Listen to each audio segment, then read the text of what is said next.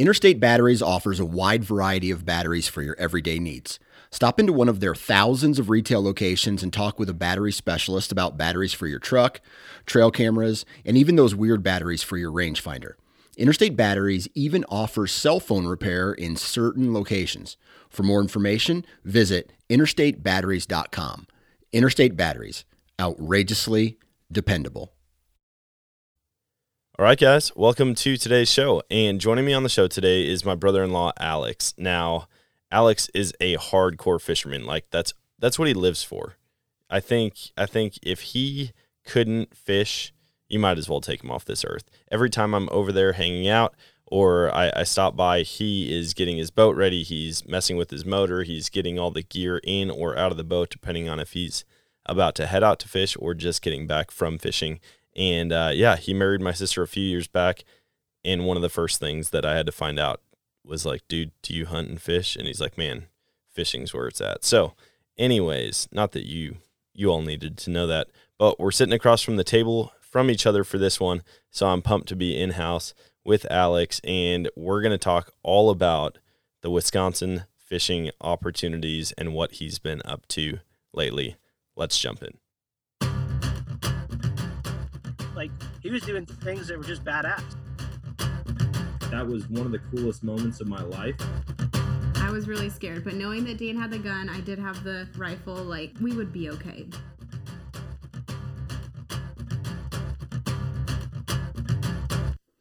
All right, guys, welcome to today's show, and I am back in Wisconsin. Yeah, I was like, man, this is going from Florida to Missouri to Wisconsin. I feel like the opposite of a snowbird right now. But I'm hanging out here with my brother-in-law, Alex. what's up, fellas? And Alex, he's been fishing for a long time. And every time I talk to him, he's like, dude, I'm going fishing. In fact, tomorrow, you're going fishing. Taking out some walleyes. Yeah. All the lakes, are they open up right now? Or are you doing ice fishing? Well, we're going to be on the Mississippi River. That's pretty much where it's only legal to keep the walleye. There's still a lot of ice out there. Some not so safe, others safe. Kind of hit and miss on late ice.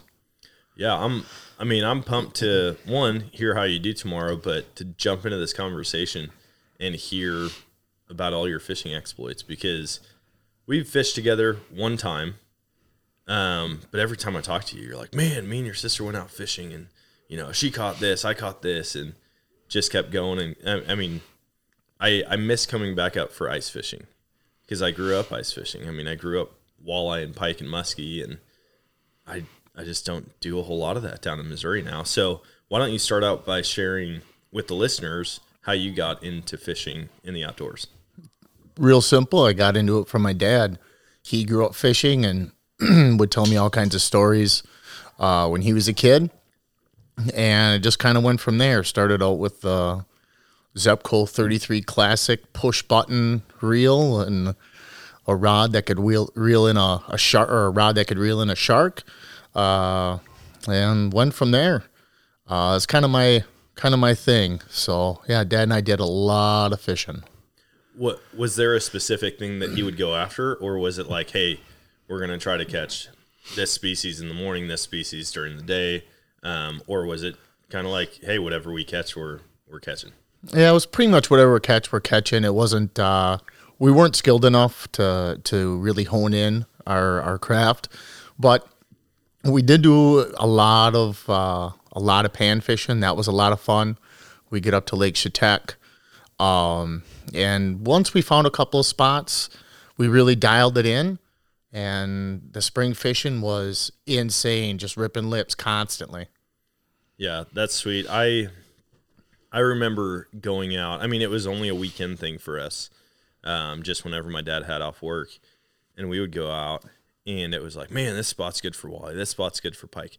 We didn't really do a ton of pan fishing, and I don't know why. There's amazing crappie and bluegill and sunfish and all kinds of different things up here, but we just never really got into it. I don't know if it was like the fight that he liked out of the walleye and the pike and the muskie, or what? I fished with your dad, and he loves the bigger fish. I think he likes the fight of them. Panfish are easier to catch. Yeah. as a whole, and you can catch them year round. You don't really have a lot of laws aside from the bag limit on them. Yeah. So with walleye, they're pretty heavily regulated. And then you have your bass and whatnot. They're fun to catch, don't get me wrong. But, for kids, it's easier to go for panfish. But when you kind of dial it in, and you kind of figure out your spots that you like, I mean, everyone's got their spot or two, and it's just how it works. It's, oh, man, there's nothing better. Man, there's guys down in Missouri that are diehard crappie fishermen. I mean, like, that is what they live for. It doesn't matter what time of year it is. They're looking forward to when crappie really gets good. And I mean, dude, the coolers that they fill to the top with these things, I'm like, I guess, I mean, I've eaten crappie, but I've never been like, man, I want to go catch some crappie to cook it up. But these guys are sold out. Crappie are some of the bigger size panfish, at least up in this area. I've never fished in Missouri, but yeah, they're definitely fun. Yeah, I think crappie are a little more finicky than the rest of the panfish. And so, like, when we go fishing for walleye, we're typically fishing a foot or two below where the crappie are at. And so we'll pick up crappie while we're walleye fishing. So kind of, for us anyways, it just goes hand in hand, and we just troll. Just a floating pink and white jig head and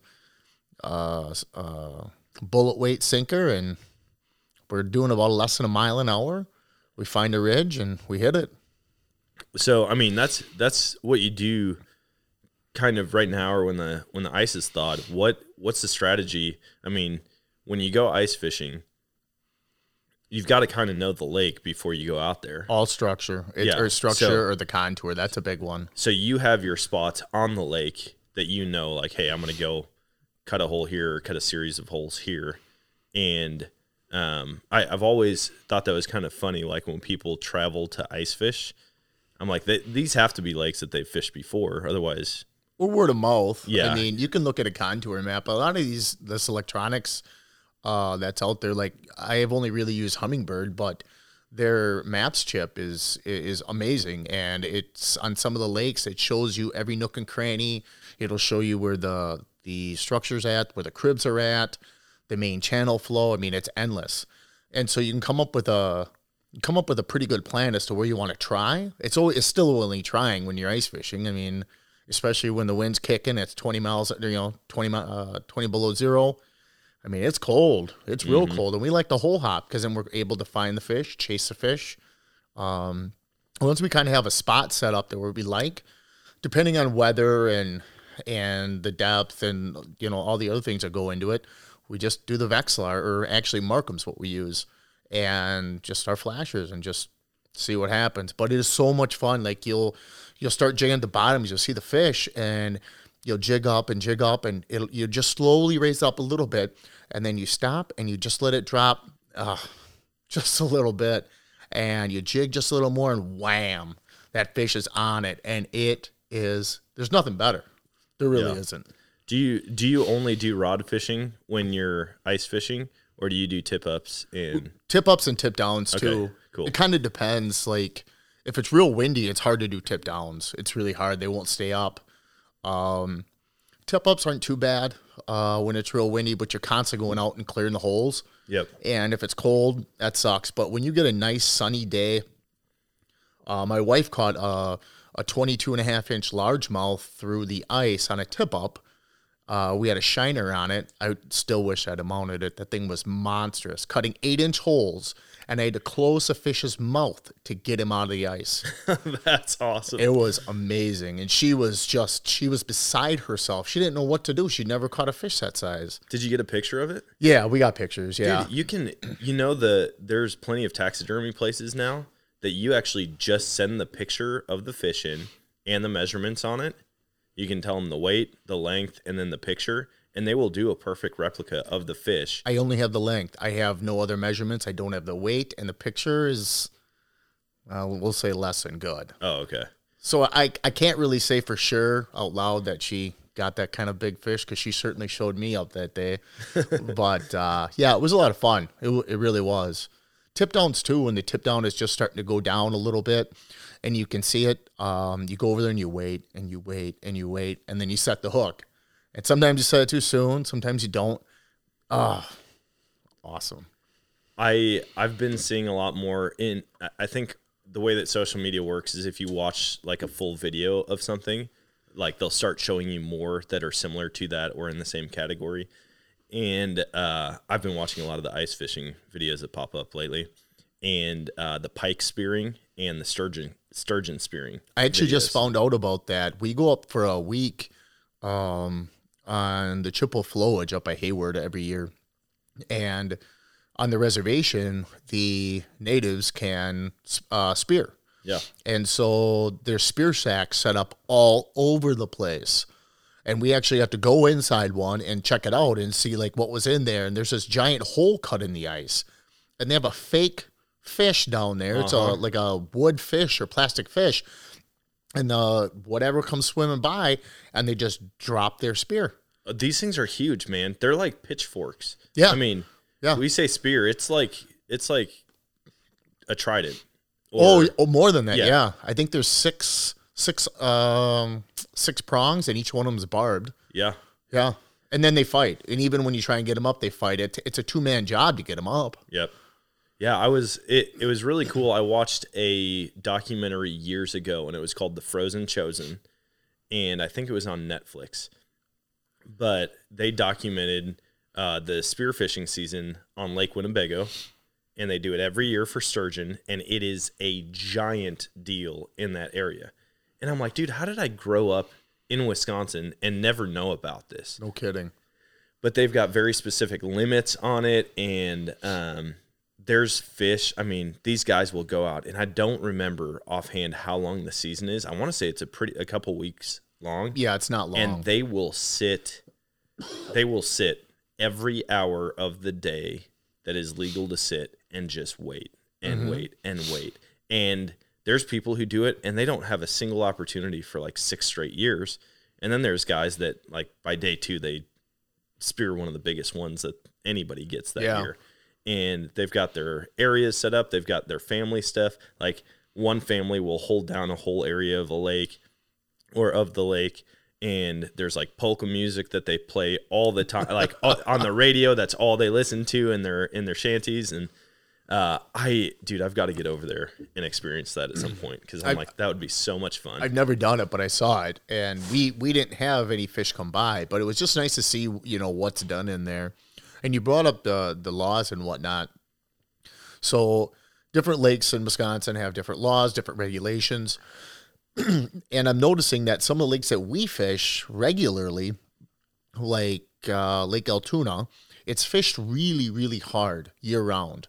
There's a 2-day ice fishing tournament on it every year, and it just gets pounded all the time. And so the quantity of fish is there, but the quality has drastically dropped from when I was a kid.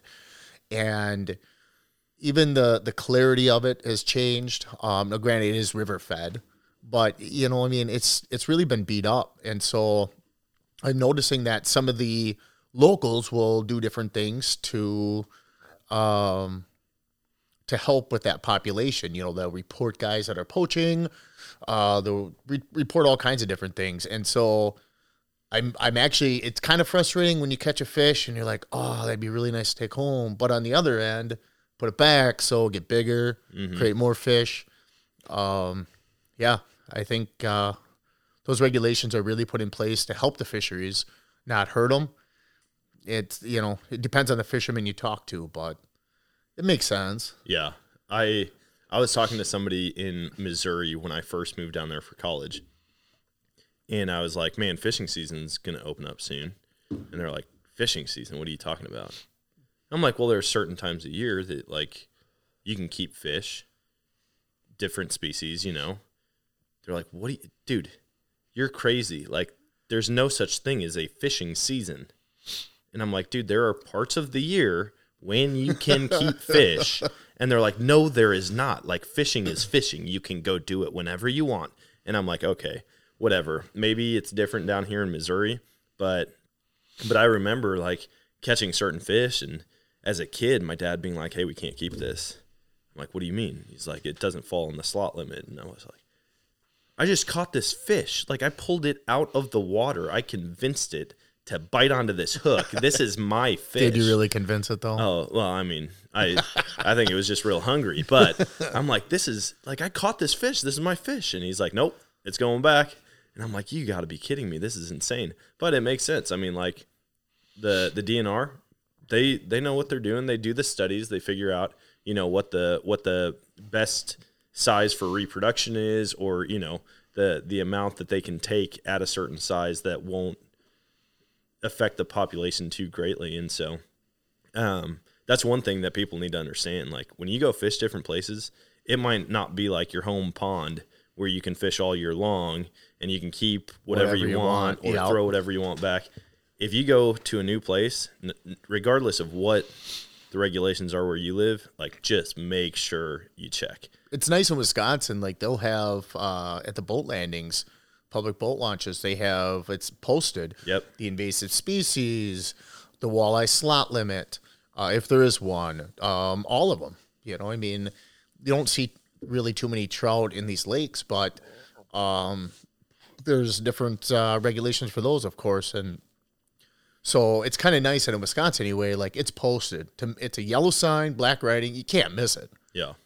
And so, because there are lakes that I've gone to that I don't know, and I've had to drive back to the boat landing just to go take a look at the sign because I didn't have my reg book with me or whatever, and I don't want to find out the hard way. Oh yeah, that'd be rough. I mean, I've heard of people getting stopped and they check and they measure the fish, and I'm like, dude, I just can't imagine doing something not by the book and then losing the right to do it because you mess up one time, or you make a bad judgment call and you're like, I'm not going to get stopped. They don't make fish stretchers. No. You don't, just don't mess with it. Like, it's not worth play it. it by the book, and there's plenty of fish out there. Like, go find the one that's the right one to keep. That's right. I mean, it's pretty simple. Yeah. So as a kid, you started fishing with your dad. How did it progress from there? Because now, I mean, I would say, gosh, 50% of our conversations kind of have to do with fishing. Yeah. So the like when I'd beg Dad to go fishing, he'd be working a long stretch of whatever he was doing, you know, for his job, and I'd beg him to go fishing. Let's go. And I got to the point where I actually enjoyed setting up the rods and the bait and the boat and making sure everything was organized and we had everything to go. I just really enjoyed it because it had to do with fishing. And so Dad would hook up the boat and off we'd go. And I could tell stories for years on all the different things that have happened. But I remember one specific time. I don't remember what lake we were on. We were in Wisconsin. And the wind was bad. And I would give Dad shit about not being able to keep the boat where he's supposed to because I knew it annoyed him. And that doesn't sound like you at all, never, man. Pushing never. people's buttons. No, heck no. So the cleats on the boat, my dad's rod slipped under the cleat on the boat. Well, we're bobber fishing. Bobber goes down. He grabs a rod, pulls back, snaps it in two. Ooh. So, of course, me not pushing anyone's buttons, just go to town on him. picking on him. 20 minutes later, I do the exact same thing. Oh, we had so much fun. We caught so many fish. I think the best part of it in general was not only spending time with Dad, but just the sun and being outside and just the experience of it all.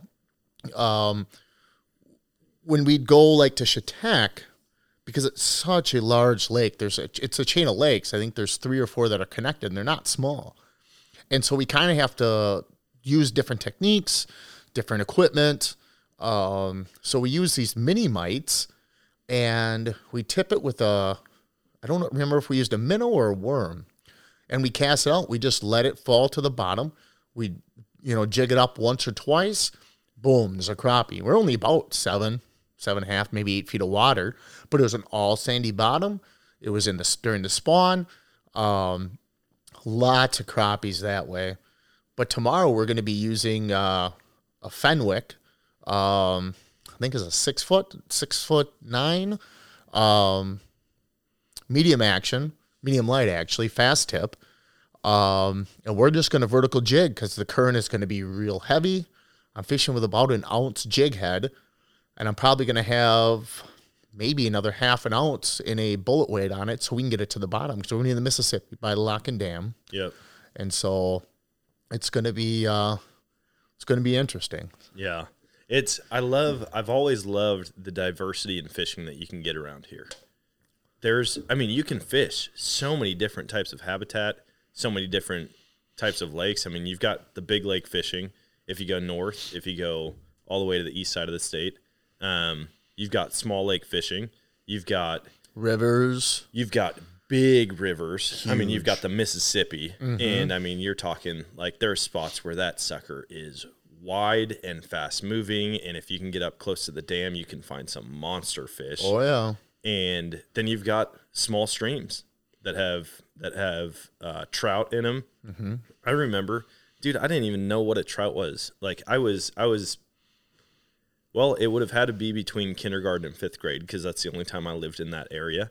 But we would go to a bridge and we would just fish off of the bridge. I used to live by that bridge. That's a here. Class B trout stream. Yeah, right down. Yeah. I mean, we're 5 miles from it right now. Yeah. And we would stand up there and we would just toss a line out there with, I couldn't tell you what we were using at the time.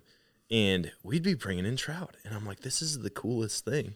And now looking back on it, I'm like, dude, that was an amazing trout stream. Like, we really did well on that until I want to say your wife hooked our sister Becky on a back cast one time. Just caught her in the cheek. And we're talking a tiny, tiny little hook.